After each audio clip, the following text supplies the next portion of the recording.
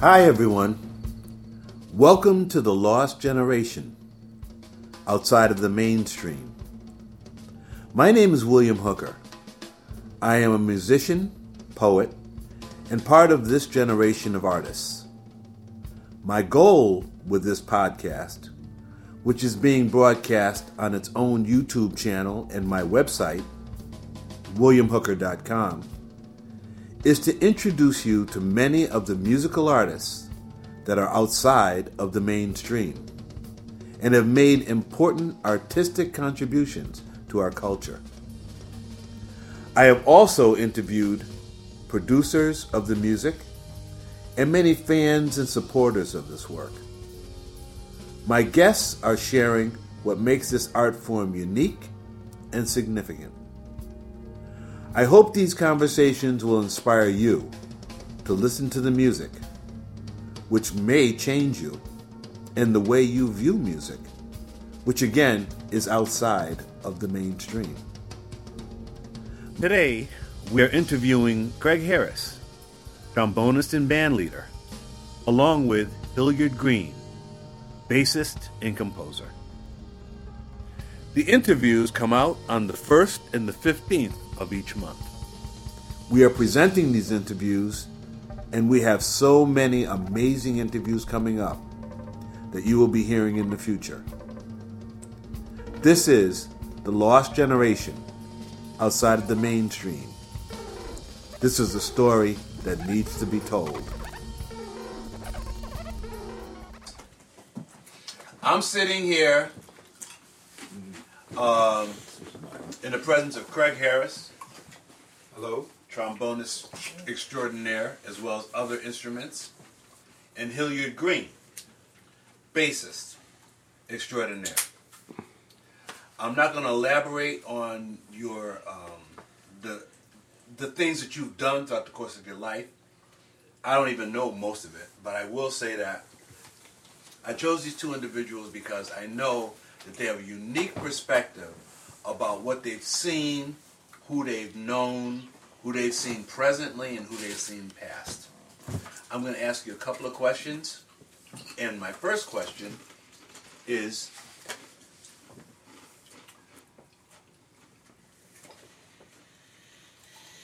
Craig, when you play your music, what are you trying to achieve? I'm just trying to express myself and play some music, play my feelings, play everything I've observed in my life. It's an extension. That's what music is to me. It mirrors the society. It mirrors. That's what I'm doing. I'm just trying to play. I'm just trying to do what I do. And not worry about, I can't worry about what anybody else thinks. I need to do what I need to do. And you see all of us trying to do that too, huh? Or many of us trying to do that, I would think, right? Most people, I've been fortunate enough to be around great people all my life, and believe me, it's not about me. I've seen others before me do it. And that's what they did. That's how I learned. You had Warren and Dick there. I watched Warren and Dick, since I was like I know Warren since I was maybe 14, 15 years old. So that's right. And so, it's a continuum. That's all. I just want to play some music. That's all. Just play some music. Wake up the next day and play some music. Thank you, man. Hill. Yes. Do you think that this music that we do is ready for? Do you think that this music that I'm the wrong question. Do you think that this music that we do will ever be on a mass level, or do you think that it is an esoteric thing that we're dealing with when we go into free experimental music? I don't necessarily think it's esoteric, but I don't really see it having huge mass appeal because hold on for a second, they're trying to communicate. You can edit this part out. They're trying to get them chips up off. Yeah. Okay. Chip on. Popcorn. Okay. I like that. Yes. Okay. Are we back on? All right. Yeah, I don't see the music having necessarily huge mass appeal. that'd be nice because there'd probably be more money around for all of us to take to survive. Survive, yeah. But I don't think any of us ever did it for that wasn't our primary concern or primary reason for doing it. I think it was just more like this is how we like to do, this is how we really like to do music. And I think as a result we generate a lot of exciting music. Beautiful, beautiful. I'm going to name some names, and I want you to tell me how you feel they've contributed to this music. Because without us saying it, I think that some of these names are going to go unrecognized. And if we say something about them and their music, I think that's respect. Okay. Jamil Mundab. Yeah, I first met Jamil years ago, and it was a different way of playing saxophone. Wasn't necessarily technically sophisticated or anything like that, but at that point it didn't matter to me. It was just very expressive. And so, it was, by that time, I've heard plenty, a lot of guys with, large amounts of technique that, play the horn pristinely well. And that's good and that's great, but it was also nice to see somebody who might be a little bit rougher with the horn, but have something else to say. Beautiful. And nowadays that ends up being more interesting to me. I'm glad that you said something. You said rougher with the horn. Yeah. How do you mean that? I think I think for a lot of people, I think they're older than me. With Jamil in mind. Yeah, with Jamil in mind, yeah. I think probably the way he came up playing the saxophone was probably different than what people have to come up nowadays. I think in order for a person to be able to have time and for a person nowadays, for them to be able to learn to play a musical instrument, they have to go to a university or college, or else the way the system is, there just isn't time for them to do it because they can't just hang out. You can't get an apartment for $30 a month and just hang out with your friends and talk about music and do it. So those days are gone. And I was at the very tail end, I think, of that.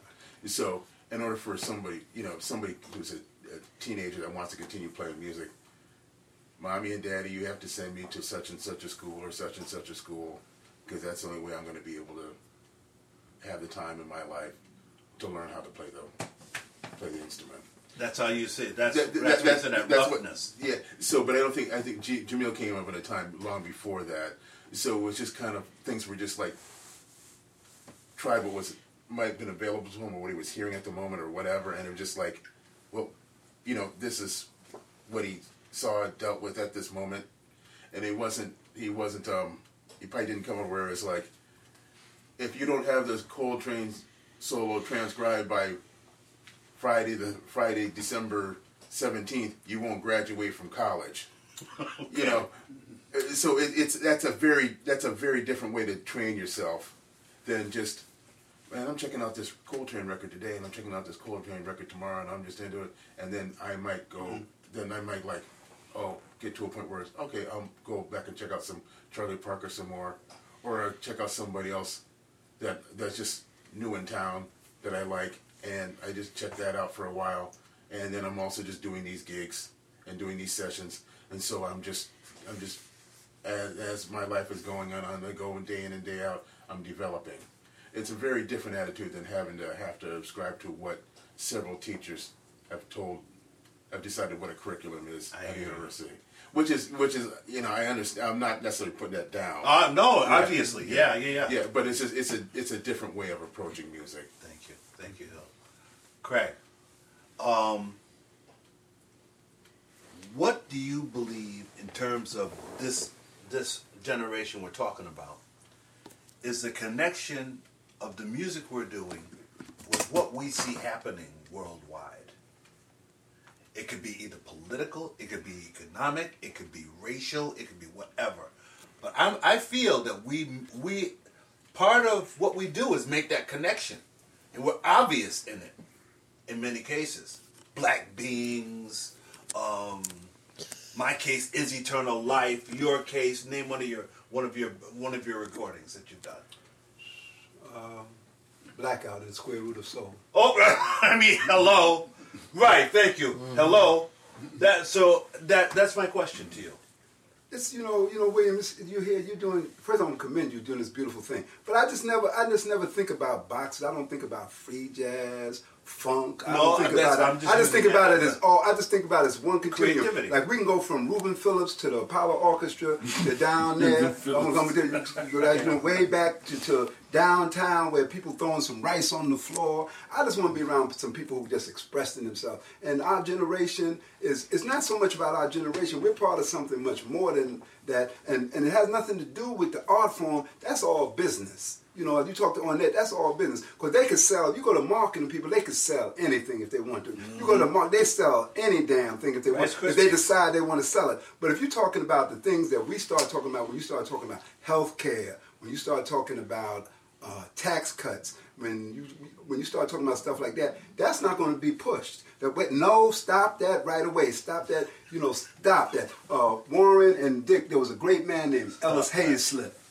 He had a show called Soul, and what they was laying down on that show, and that's that's what I come up on. So that's why I'm crazy. Because when I saw James Baldwin on that show. It's not your fault. That's when you start seeing them people doing like oh, and you see it's off the air right away. But Craig, you got to remember. Yeah. He's laughing. I'm laughing. We actually watched that show. We watched that show. We know what show you talking about. So you got to control.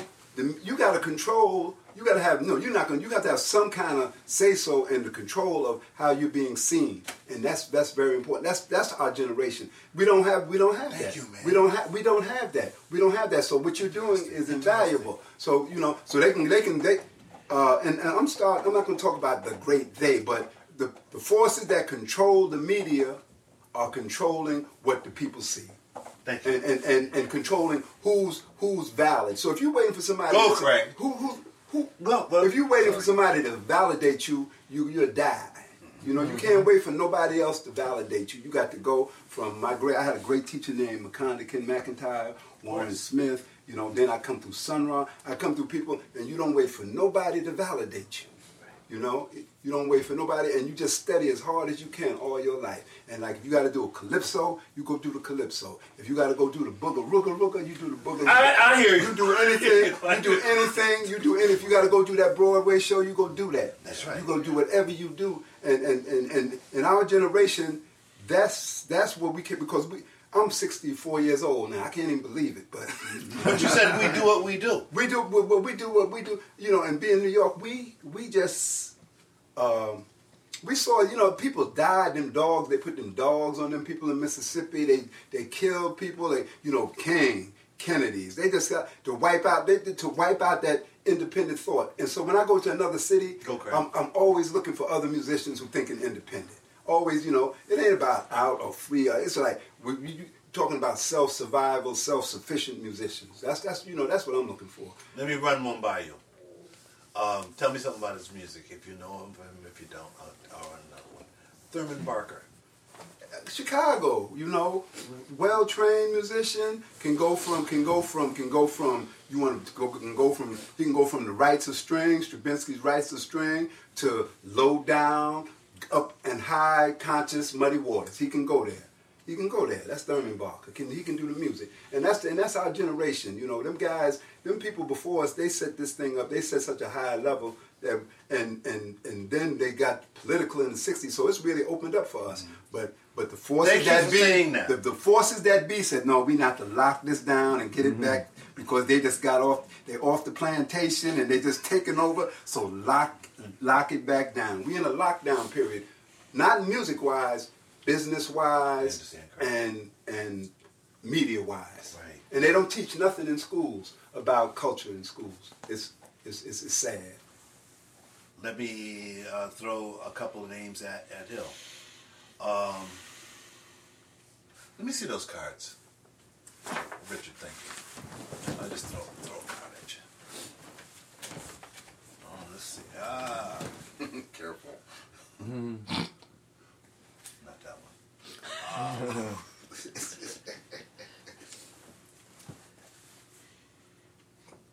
Tom Bruno. can't really comment because I really don't know. Daniel Carter. Yeah, just saw Daniel the other day. We worked together. Yeah, Daniel. That's where I met Tom Bruno. Okay. Because he had a group that had in it Sabir, Mateen, Okay. and Daniel Carter. Okay. He was part of that 501 Canal Street, Okay. where David lived, and Cooper Moore and those people. Wow. But if that doesn't, all right, let's just talk about Sabir. Yeah. But Daniel or Daniel. I'm sorry. All right. Yeah. No. Daniel is. Yeah. He's unique and he's very versatile instrumentalist. I mean. Yeah. I mean, he'll show up to a gig with this instrument, then this instrument, and this instrument, and this instrument, and this instrument. It'll be saxophone, tenor, alto, clarinet, trumpet, and 2 or 3 others. And you do a set with Daniel, and it's just, you play, and he works his way through each instrument, and then that's the set. Yeah. And it's just like, that's a unique way to play. That's a unique way to present yourself. And it is, and I think and the reason I'm saying this is I think in our free setting, somebody else can. This is where somebody can have a conception of how to present themselves, and have a format to do it in.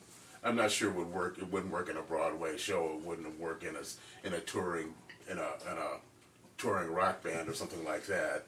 It's just in the kind of gigs that we end up doing. Yes. So he can present himself in this way, and continue to present himself in this way, and be effective presenting himself in this way. Thank you.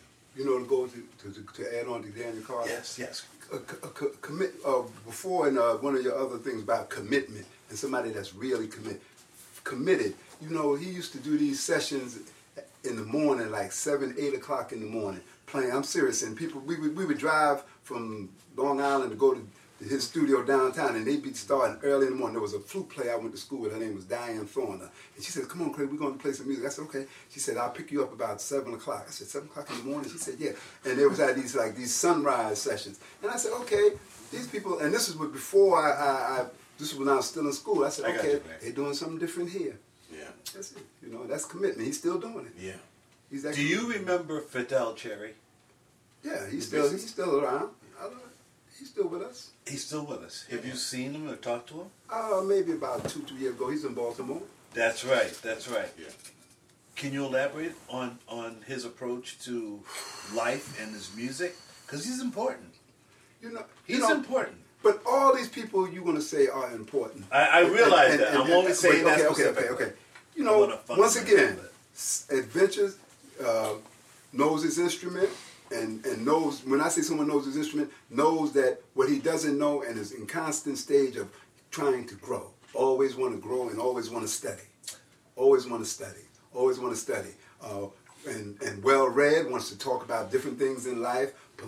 Politicized, wants to talk about politicized. Okay. He came to New York, and I wish he would have stayed here because he was that strong. Likewise, I wish he was strong, but he just decided that this is not for him, so he went back to Baltimore. Yeah. But strong musician. But that's the whole thing about William. Everybody doesn't have to be in New York City. It goes back to what he said. New York City is too expensive now to live in, and it stifles a lot of the creation. Yes.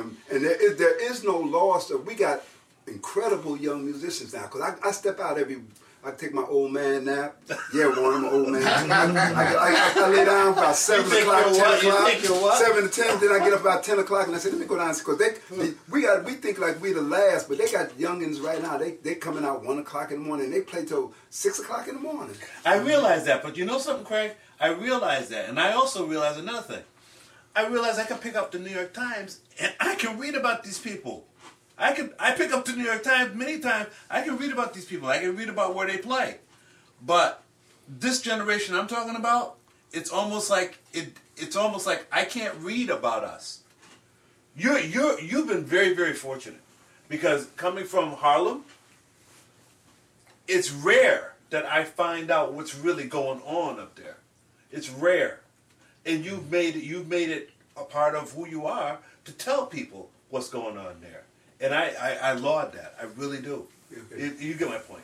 You know, but what I'm saying is like I came like I went to State University, College at Old Westbury. Sure. So all the stuff that you know, I was reading books about Cecil Taylor living down in Wall Street in a room this big. I read about McCoy Tyner after he left John Coltrane, like how he had to drive a taxi and how he was juicing and stuff. I read the real lives about these people. About like this ain't gonna be no picnic.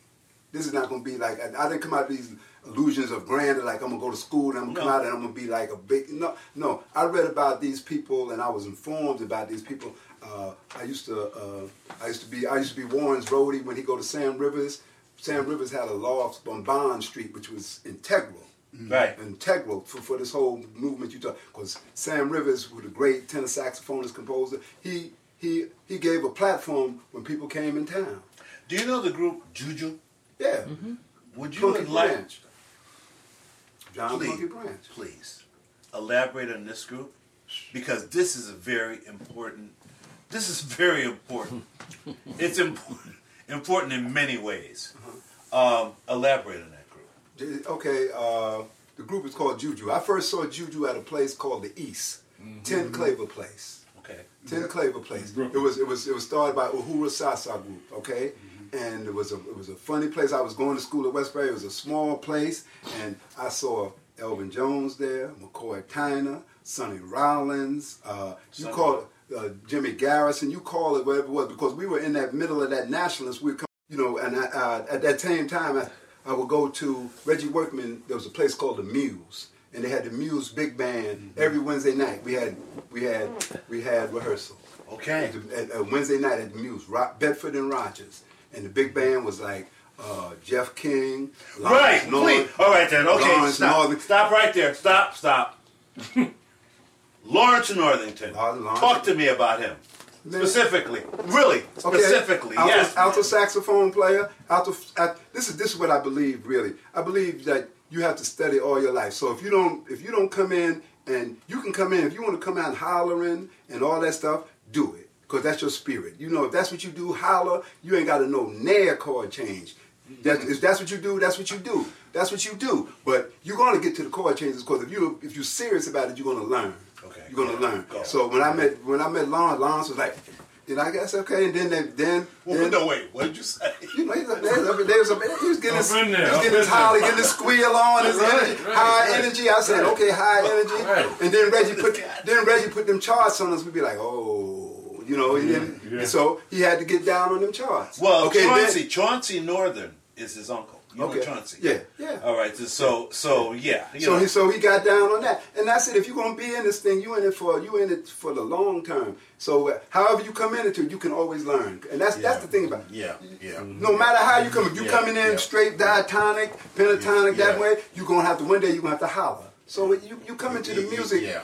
You come in. I think everybody in the room, that's how. So that's the thing about our generation. That's what, go please because Warren and Dick and them, they couldn't do it before because you get beat off the band. If you go up there to the jam session and from talking to Miles Davis, talking to go to Miles. Like if you go up on the stage like Fast Navarro, when the cats on the band stage or you couldn't go up there and do that. You might get beat to death. So that politics of the 60s opened up everything for us. It's just not us. It opened up everything. We could try things. And so going back to Juju is your man James Branch Plunky, who lives in Richmond, Virginia.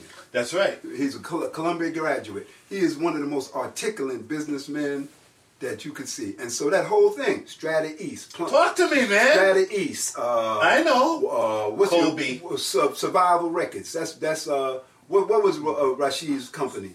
Survival. That's when I saw Ted Daniels, and I went down there, and these cats, they didn't play one song. I said, what's going on up in here? They just was like energy, like boom, like, and I said, this is the energy, and I said, okay, this is what's going on, and that's all coming from like, that whole period where people could just open up, and then you can just, okay, now let's refine this, then open up again, refine this. Question to Hill. Yeah. Hill, why, in your thought, is this so important for our culture as a whole to know that these individuals that we're talking about have been on this planet. Because that's what it's really about. That's what it's about. His story or my story. And I just want you to elaborate on that. 1 second. Then I'll ask you another name. Okay, okay, I didn't really see your an exact question in there. I'm too hyped. He's excited. I'm too hyped because I know you know these people. Anyway, right. But that's our problem. There are many tribes. The gathering of the tribes. There are many people. Everywhere you go, you can find somebody who can play at one time. Warren and Dick will tell you. You go someplace, you ain't got. I need a drummer. There'll be 10 in that town. New York just got maybe 50. But everywhere you go, you find somebody that can play. I'm sorry. Okay. Yes. I'm not sure where to take this, but I'll take it wherever you want. Okay. Yeah. All right. I'm gonna go back to one of my first experiences in New York, which I think was poignant for me. Cecil was playing at this club that's not there anymore on 6th Avenue, and he had Who was in the group? Freddie Waits, William Parker. What was the name of that club? Right on. It was Carlos One, yeah. Upstairs. Yeah. And Freddie Waits, William Parker, Karen Borka, Cecil, and there was somebody else. Like, forgetting who now. Rafael Malik? No. Glenn Spearman? I can't think. I'll probably think of it later. Okay. All right. But anyway, I had never heard energy like that. I had never experienced energy like that. It was just like a wall of energy and a wall of sound that just came at you. And it was just like... I like that. Yeah. And I was just like... Bang. Yeah. And then what was this is a little embarrassing for the person I'm getting ready to talk about. It's not embarrassing. But I won't. Don't mention the person's name. Yeah, I won't. I don't know the person's name. Don't do that. But he was standing off to the side, waiting for a chance to sit in, and Cecil finally let the guy sit in, and he started to play, and everybody else in the band stopped, and Freddie was sitting there, twiddling with mustache. William was kind of like hovering over the bass, and everybody was kind of was there, and then the guy finally stops. Cecil goes, "Thank you!" And then he started up again, and there's this wall. What did that tell you? What did that tell you? Yeah. What did that tell you? It told me, like, wow, this is what this music is capable of. Right. Yeah, I had never experienced anything like that before in my life. I was just like, man, this is why I'm here. And people could afford to live in the city then. Yeah. Well, that's a whole other story. But people, it's really important because people could afford to live here, and there was a community. People lived in the same thing. But he just said a great name. He said Freddie Waits. Yeah. You know, this right. is like see Freddie Waits. Let me tell you, man. I seen Freddie because I lived in Studio Wiz from '76 to '79. Okay. Whoa. Okay. Uh-huh. Okay. So Freddie Waits. I see him up in McHale's. That was a club up in West Side. He'd be funking hard with the fat back with Eric Gale in them. Yeah. Like just like bang, right? Like that. And then the next minute I see him, he like foaming with Cecil Taylor. I said, this is something. Yeah. This is something this is what this is supposed to be about. That's what our generation is about. That's that kind of thing. Like I said, whoa. I said, wait a minute, because I said, that's the same cat. Didn't I see him uptown? Like. Yeah. And then the next time I see him like this, I said, that's the same one. Yeah. That's the same one. That's our generation. So that's the same culture is what it is. Right. Yeah. But elaborate. And so the techniques, we don't let nobody put us in no box. Because it's just like you're gonna name so many names and the names, and it's bigger than names. It's about. It was the music at that time served the purpose for social change, for love. You know, Creator had a master plan. The whole thing, and that thing was shut down. And you know, the forces that control the media consciously, and all those people with it like you and everybody else, we got to shut them down. So what you're doing is so important, man, because we have to tell these stories. Thank you. We had some stuff on Broadway and off Broadway. You know, sponsored by the musician Shep and all the cats. Were you in Shep's band when they did that Broadway show? No, I was working with Sun Ra then. Yeah. All right, now, let me go and just say, this is great. let's have the next two people come up and speak. Craig, thank you so much. Oh, but thank really, you. Craig, really. No, thank you. Craig. I really believe, I hadn't seen you in so long, man. But I used to practice in Maconda's place with Trudy and Roy, and you were up there. But now, No this Maconda, energy, no Craig Harris. This energy, No Maconda, you remember no this Craig energy, Harris. this You energy, understand Craig, that? this energy, Craig. Thank you, man. Yeah. And William and Hill. Hill and I got a connection. What's our connection here? Yeah, we have a. What's the connection, Hill? Yeah, we have a mutual relative. Oh, he passed on now, but yeah, he's from the South, and my parents are from the South, and What part? South Carolina. When did they migrate? Well, my dad moved up to North when he was getting his master's degree, and then he got a job offer in Iowa, a teaching job offer in Iowa City, and then that's how I. So did he come up here in like the 40s, early 40s? No, he could. It must have been late 50s. So how did you two find out about this cousin? Because my people are from Aiken, South Carolina. So, and my great grandmother brought our family up in 1933. But let me think about musicians: love, women, drugs, food, that kind of those things, and liquor. They bring musicians together. But a woman brought us together. Also, higher consciousness. Higher consciousness. Because I'm getting hyped now. The music first, though. Lawrence Northington turned me on to a book that he was studying when he was in Sunrise, man. Right. It was a Rosicrucian book about the study of sound. I had that book right over there. I'll never forget it. So when you came up with Lawrence Northington, I'm telling you, man, you boom, you didn't even know you was even doing it, huh? And you know what I liked about him? He had a badass apartment on, and I don't know about that. He had a badass apartment on Lafayette and Clinton, a beautiful apartment. I'm like, how does this cat do this? But our thing was a woman. I was going out with this woman who's from Georgetown, where his people were. So we found out we had South Carolina roots together. Yeah. Well, I'm really glad that you found. I'm really glad that you found that out. Anyway, I'm talking about this music. And all I gotta say is, it's an honor to have you two here. It really is.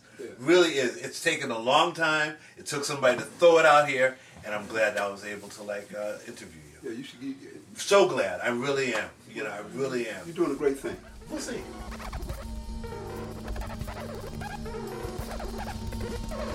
Thank you for tuning in. In months ahead, you will have the opportunity to hear from many more Lost Generation artists and supporters. The audio-only version is available wherever you get your podcast. If you haven't already, make sure to subscribe to hear upcoming episodes.